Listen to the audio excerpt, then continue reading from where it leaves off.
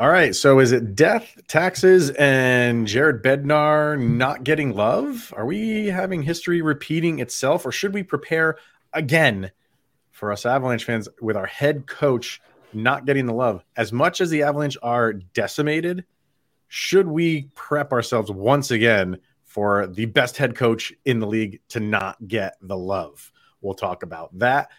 Some fun questions that were asked over on The Athletic about rule changes, and the Avalanche and Vancouver Canucks will square off, so we'll prep for that. All that and so much more. New episode of Locked On Avalanche is coming at you. You're Locked On Avalanche, your daily podcast on the Colorado Avalanche. Part of the Locked On Podcast Network, your team every day.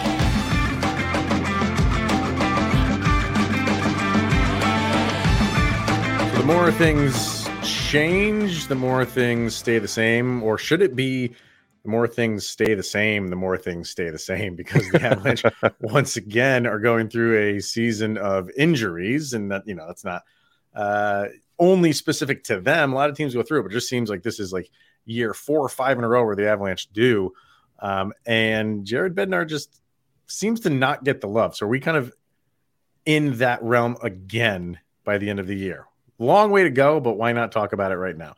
Thank you for making this your first listen of the day. We are the Locked On Avalanche podcast, part of the Locked On Podcast Network. He is Mr. Shaggy Von Doom, Kyle Sullivan. I am Chris Maselli. And you can follow us on our social media outlets, LOPN_Avalanche on Twitter, Locked On Avalanche on Instagram. Question, comments, concern, opinions, lockedonavalanche@gmail.com, and follow us on our YouTube channel. Over on YouTube, hit subscribe, get notified when a new show goes live.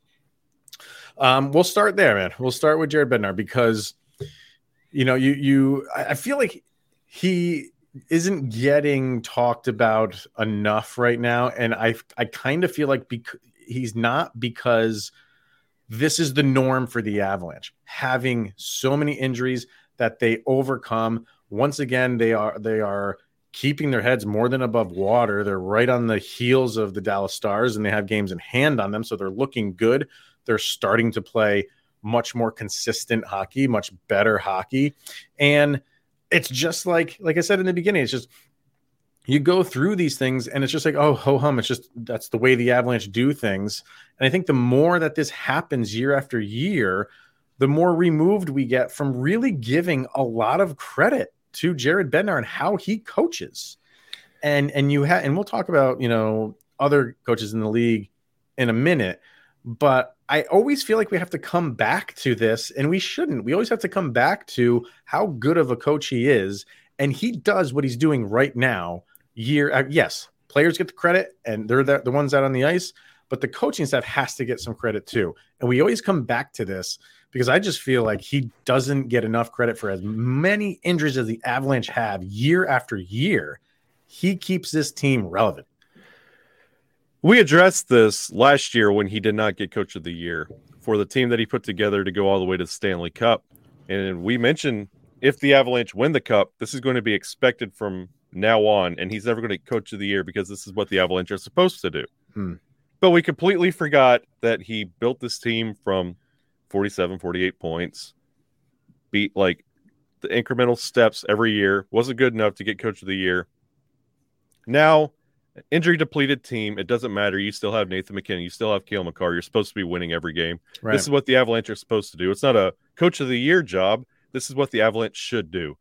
And I feel bad for Bednar because this is going to be his narrative for the rest of his life.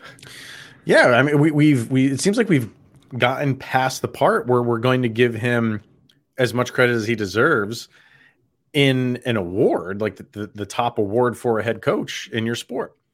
Because all of those like milestones that we've passed, he hasn't gotten the recognition for it.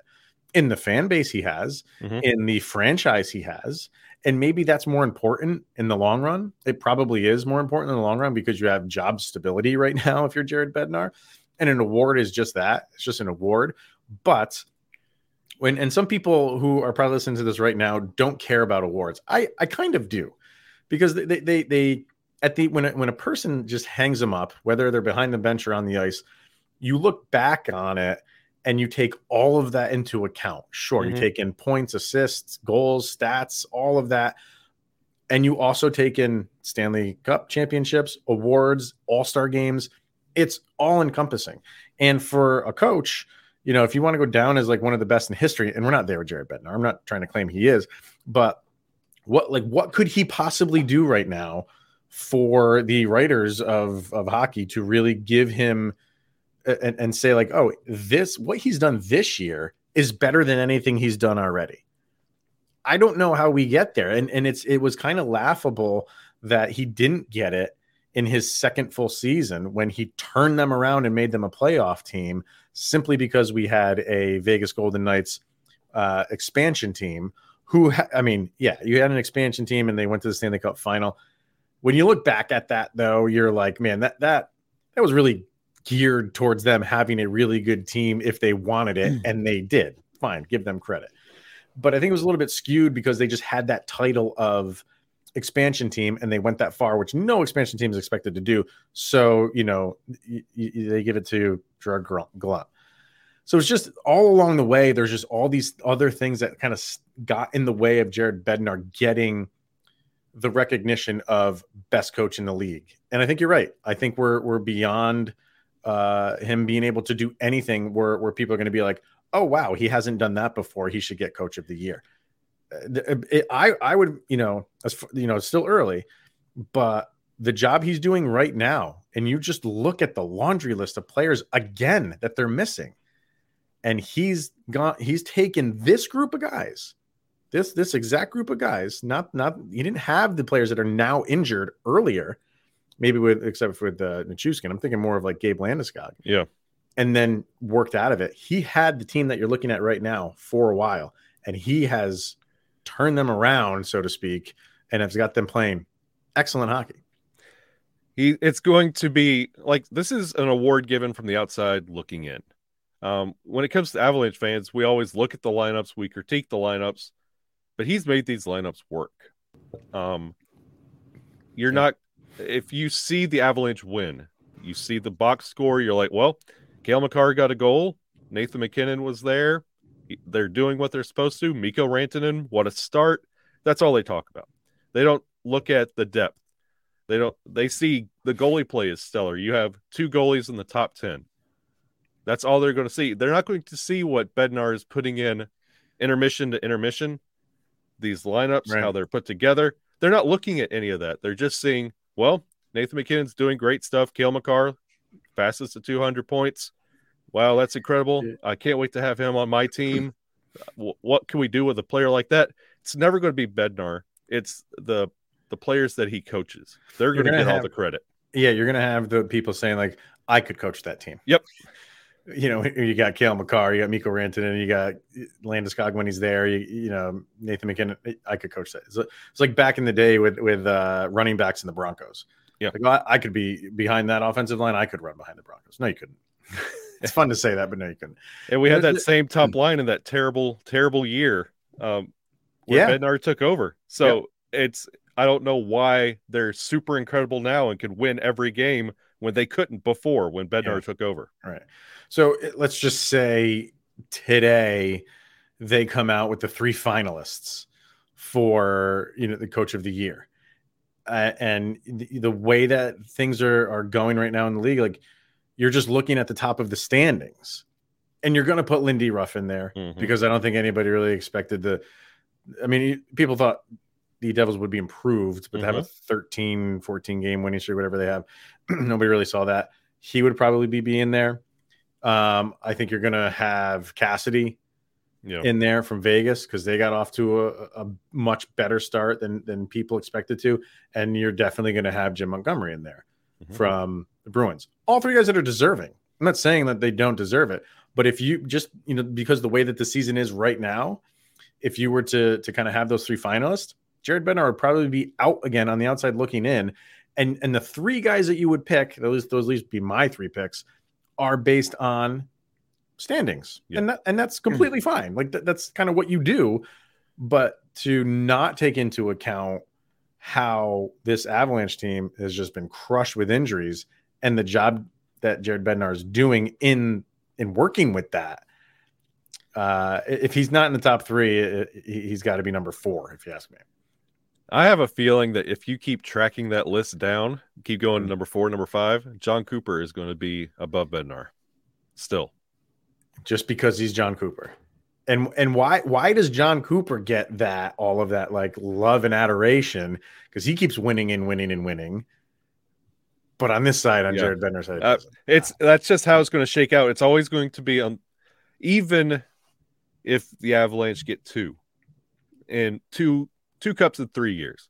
Mm-hmm. Cooper's always going to be right there, and he's always going to have that little bit of an edge because can you believe he took this Lightning team to 2 Stanley Cups? But when it comes to the Avalanche, I mean, come on, look at this team and the makeup of this team. They should be winning 3. Why did they skip a year? It's never, ever going to be the coaching job of Bednar. It's going to be the talent that he has. Yeah, it's kind of unfair, but we'll see. I mean, obviously a long way to go, and maybe they'll take that into account at the end of the year. If the Avalanche are high up in the standings, like, wow, like look what they did early in the year when they didn't have these guys. They got them all back and they just continued to play well. I'm not holding my breath at this stage in the game, but I feel sorry for you, Bednar. I know. We'll give him an award every year. All right, let's hear from Athletic Greens, and then a really fun article over in The Athletic where they have a rules court where people can write in and kind of want to throw out new rules that they want to see in the NHL. So we'll go through them because they're kind of fun. Yeah. Some are good. Some are, well, one in particular is absolutely hilarious. And we'll say if we like these or not. But first, we're going to hear from Athletic Greens. And like I said, this episode is brought to you by Athletic Greens. It's a product that Kyle and I have been using for quite some time now. And what is it? It's one delicious scoop in your morning water, and you are absorbing 75 high-quality vitamins, minerals, whole food source superfoods, probiotics, and adaptogens to help you start your day right. This special blend of ingredients supports your gut health, your nervous system, your immune system, your energy, your recovery, focus, and your aging. All of the important things. Athletic Greens was created when the founder experienced a ton of gut health issues, ended up on a complicated supplement routine to recover that cost him over $100 a day. And this costs you less than $3 a day. And if you're investing in your health, it is well worth it. So right now is the time to reclaim your health and arm your immune system with a convenient daily nutrition.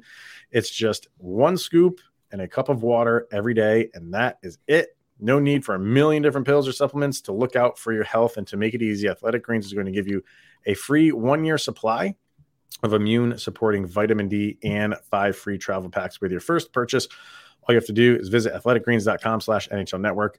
Once again, it's athleticgreens.com/NHL Network to take ownership over your health and pick up the ultimate daily nutritional insurance. All right, so you have a smile on your face. And I was not looking at you because I had an ad read up. So you'll figure it out when you watch the episode. Yeah, I'm assuming you had a coffee can in your hand. You betcha. Yeah. All right.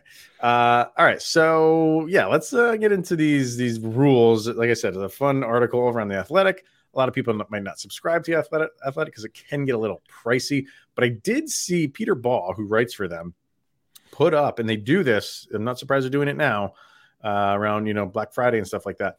They have a deal right now where it's $1 a month. So for $12, you can get a full year of it, and they don't pay us to do that. I'm just telling. Yeah. Because normally it can be like $75 for the year. I love The Athletic. We talk about The Athletic a lot here. I absolutely love them.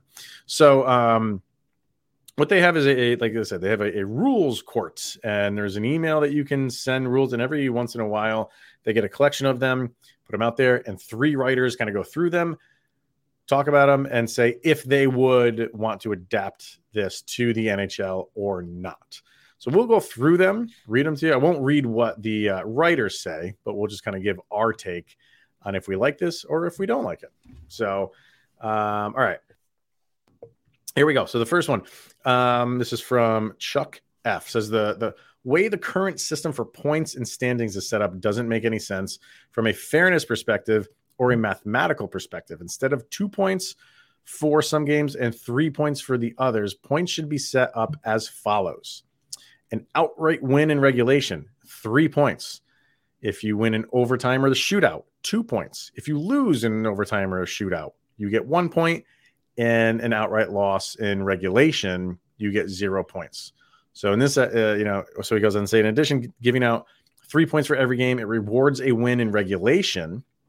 It gives everyone at least 1 point for getting into overtime, and it rewards the team that wins with the extra point. I dig this. 1,000%. I really do. I think this is a really good idea. I think, look at what the Avalanche and the Stars did the other day.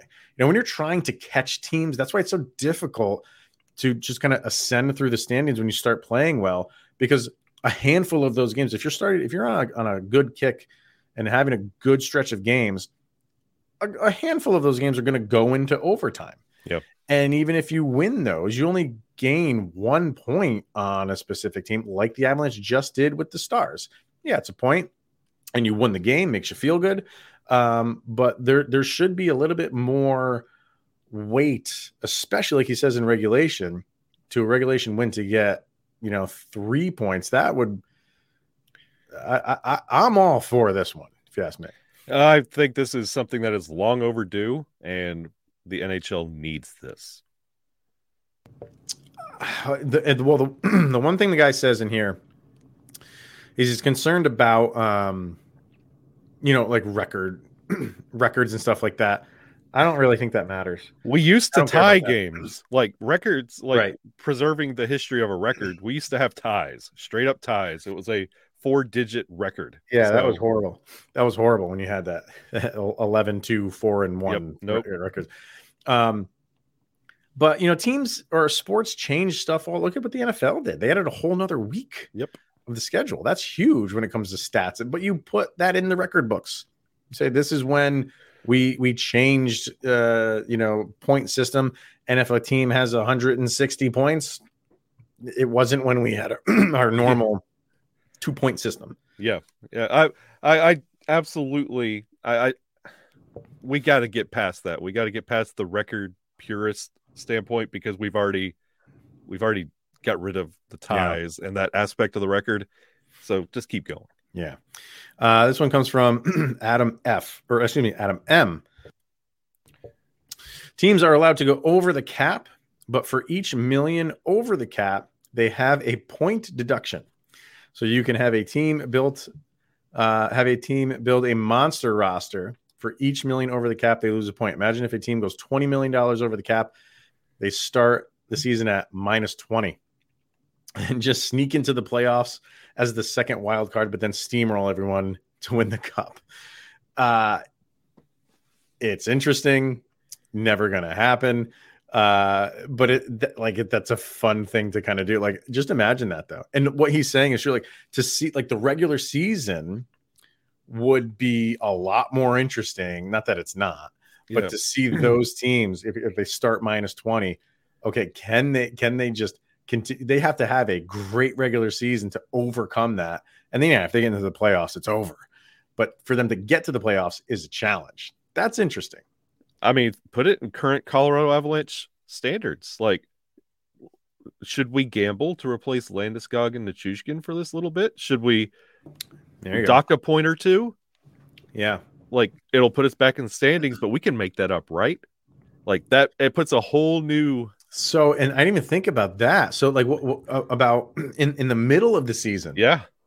Like you are where you are in the standings, and say, you go get like Jonathan Toews and have to spend $10 million, and you go $10 million over the cap, you lose 10 points off the bat. Yeah. Can we make that up with what we're about to go through the next 2 or 3 weeks? Like, that puts a whole new viewpoint on how you scout talent. So I think that's interesting. Wow. It's interesting. Like that I can't imagine that would ever happen. No, but it's interesting. It'd be a fun little twist on before the season started and during the regular season too. Wow. Interesting. So I should tell you what I won't read what the writers say, but they do say if they would adopt this or not. So in the first one with the scoring, the 3, 2, and 1, all 3 of them said yes to that. For this one with the salary cap, all 3 said no to that.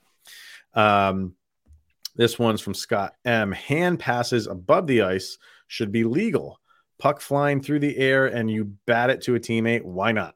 Don't want to see hands along the ice getting whacked at, but I think steering a puck in the air to a teammate without closing your hand on it is rather skillful. So let them do it. And 2 out of the 3 said they like this. I disagree with this. Like, it sounds adorable until that becomes a part of the game, and then people are going to start going after hands with sticks, so they're not doing this, and then you're breaking hands or you're breaking fingers, and then you're batting stuff out of the air that's getting in faces.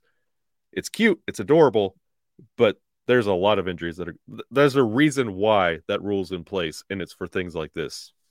For injuries and stuff, yeah, I get it. And I wouldn't want to see the sport become like, I guess not like a predominant play, but one that, like, right now it happens like on accident almost. Yeah. And I want to say, like, if it happens on accident, just let it go. But once you make it a rule, players will try to utilize it more. And I don't like that. Like, the game is played with a stick and a puck and skates. And it's like soccer, in soccer, you can use your head, but you have to use your feet. You can't use your hands. So I don't know. Like, I don't has to get towards the net with intent to be a pass and not a shot. I already see it now. Forget it. Yeah. And the one guy who does say, he goes, I think it's ridiculous. You're currently allowed to make a hand pass in the defensive zone, but not in the offensive zone. He's right there. Yeah. That doesn't make any sense. I agree with that too. So I don't know. Like, it's one of those, I would say I could see either side of it, but I'm more of no, I don't want to get into this just batting a puck all over the Harlem Globetrotters up the ice. Forget about it. Yeah, I just don't like the look of it. I think is more. I like the puck needs to be on the ice. That's where we play it. This is Aiden. Instead of being allowed to select their best, this is an interesting one. Instead of being allowed to select their best shooters for every shootout, each team must submit a lineup at the beginning of the season that contains everyone in their NHL roster, goalies included, which is a little ridiculous. It can be in whatever order they want, and new call-ups or in-season acquisitions go at the end of the lineup. If a player isn't in the lineup on the night or his turn comes up, he gets skipped. If you go to a shootout on a given night, your first shooter is whoever was, quote unquote, on deck when the last shootout ended. So if shooter number 8 was the last one to shoot in the last shootout, your order for the night starts at number 9 and goes from there. And the list must be made public. This idea in theory would force teams who have otherwise shown that they only really trust 5 or 6 players to take shootout attempts to weigh the likelihood of shooters that they have coming up in order on a given night being able to win a shootout, and force teams to push harder in overtime to try and avoid it if they got 2 bottom of the lineup players and a goalie coming up. He does admit that this is a little bit silly, but the more unpredictability and players put in uncomfortable positions would make the shootout more watchable. First of all, get rid of the goalies. That's just stupid. Yep. But other than that, that's kind of cool. I wouldn't mind that, because and again, you can see both sides of it, because it would put a little bit more weight on overtime, knowing that if you got player number, 9, 10, 11 to start your shootout, you're going to try to win that thing. Right. Yeah. But on the other hand, when you go to a shootout, players want to see Connor McDavid doing a shootout. They want to see Zegras doing a shootout. So, but I kind of like this. This is kind of interesting. I can't believe I'm making this point. Mm-hmm. How bad of a situation would it have been if we went into that shootout against Dallas and we had to rely on Martin Kaut, Englund, right? Guys that are trying to make the squad lose the game and they're shot at an NHL roster spot because of their performance in a shootout. Not on them, it's just how the cookie crumbles. But the thing is, like, shootouts have become just like kind of a joke anyway. You know what I mean? Like, they were fun, and I still like them. I still get some enjoyment out of them. But at that stage of the game, we're going to a shootout just because, like, everybody just wants the game to be over.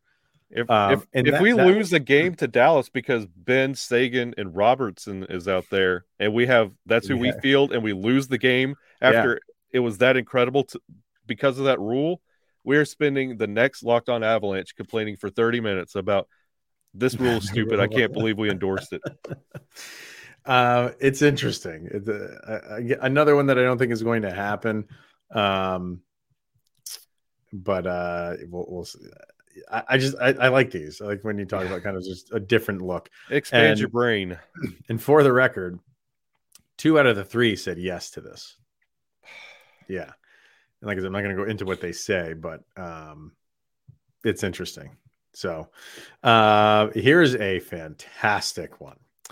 In the rare event that during a delayed penalty call, the referee decides to call an additional penalty on the offending team, they must stick the other arm up in the air, skating around like they signaled a good field goal attempt in football. So you basically have referees with both hands up just skating around, which could be for some time if the team who was taking the penalties can't get a hold of the puck to play dead.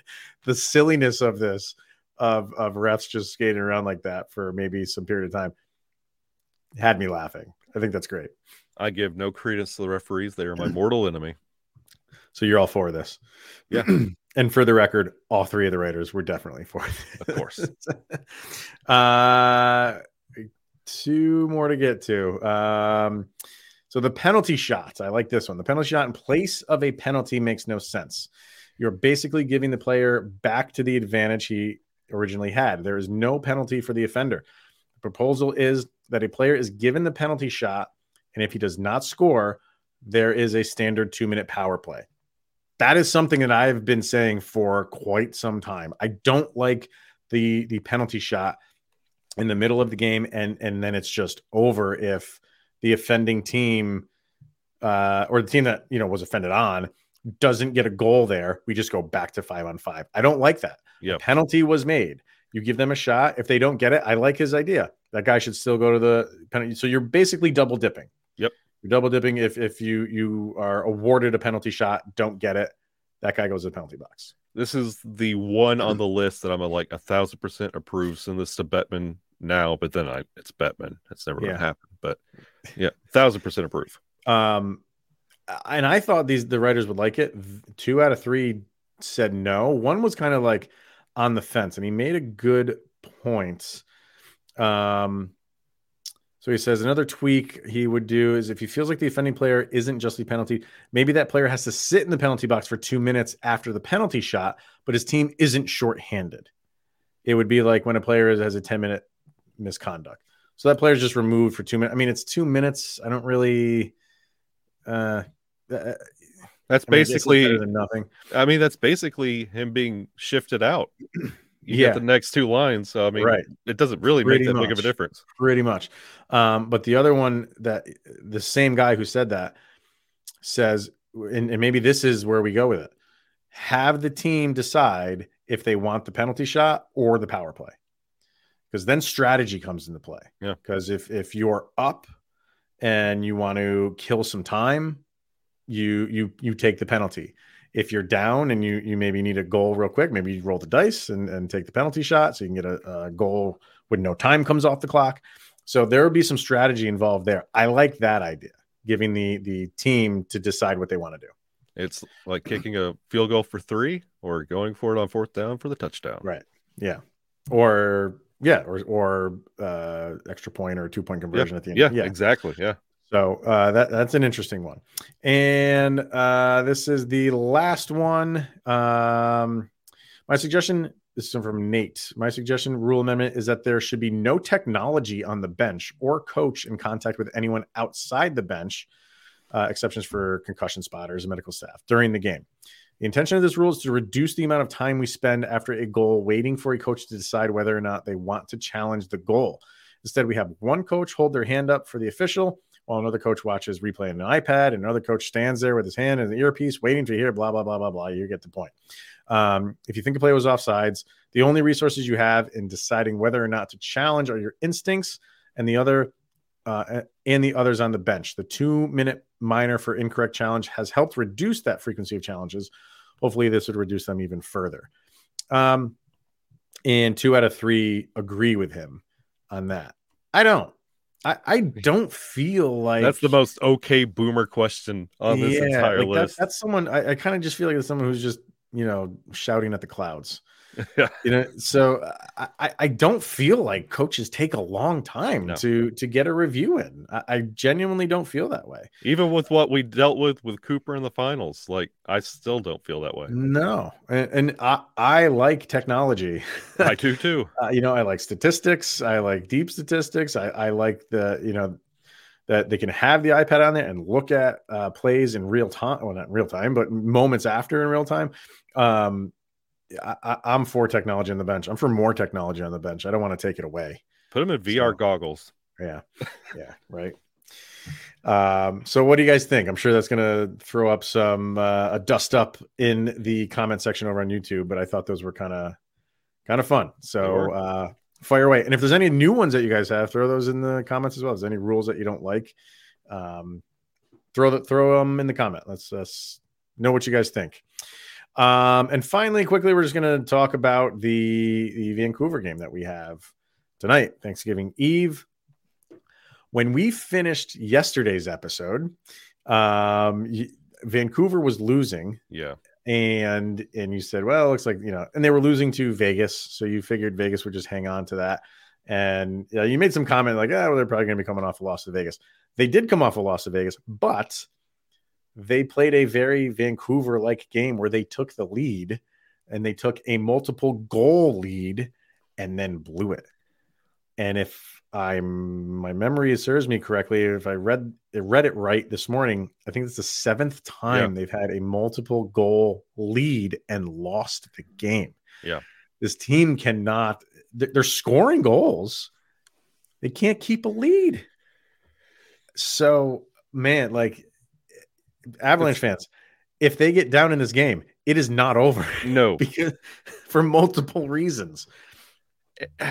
You really value this matchup, especially with, and this is one of those you don't want to get caught looking forward. You don't want to get caught looking towards American Thanksgiving, Nashville, Dallas.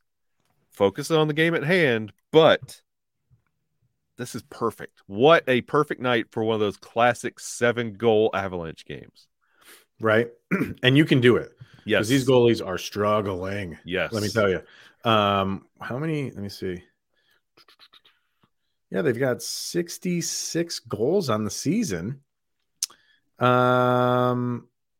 Which isn't horrible. That's pretty good. They've given up 76. So that's their issue. You can score on these guys clearly. But they have some offensive, firepower. So yeah, you got to be on your toes for them, and yeah, the goaltending is atrocious right now. Let me see. Spencer Martin is at .898. Thatcher Demko is at .883. Martin's giving up basically 3.5 goals a game, while Demko is giving up 3.87 a game. How our goalie tandem is just knocking it out of the park. These guys are struggling mightily. So I don't feel like this is going to be a letdown game. You just had a great road trip. 2 out of those 3 teams are playing very well in Carolina and Dallas, and you beat all 3 of them. You throw Washington in that mix. So you're finally going home, in front of the home crowd. You're not going to have a letdown. You know that you got to go out there and just start flying right off the bat. And Ball Arena's going to be rocking. Everybody's family's in for Thanksgiving. Like, watch the game, go eat a ton of food the next day. It's going to be a great atmosphere. You've got to capitalize on this. Yep, absolutely. This better be. I'm not just saying I hope. This better be a 7 to 8 goal classic Avalanche game. Like, it better be. Going into Thanksgiving, I want to talk with my family and friends. Can you believe we hung 9 on the Canucks and they fired Boudreau? He didn't even get to have Thanksgiving with the Canucks. Like, I mean, hey, you would think, God, like with 2 goalies that are really struggling, almost giving up, 3.5 to 4 goals a game average, and you have an Avalanche team, even with how decimated they are with a lot of their scoring power, they're still putting up some pretty good numbers goal wise, that they could get at least 5. You have to feel that way. I want either 7 goals or Frankie to get his shutout.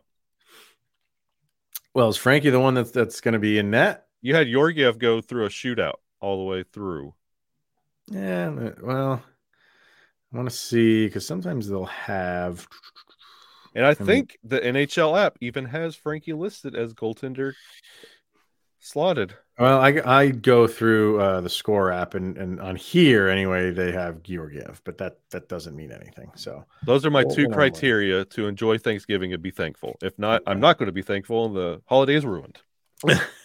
Don't ruin Shaggy's holiday, Colorado Avalanche. Don't do it. All right.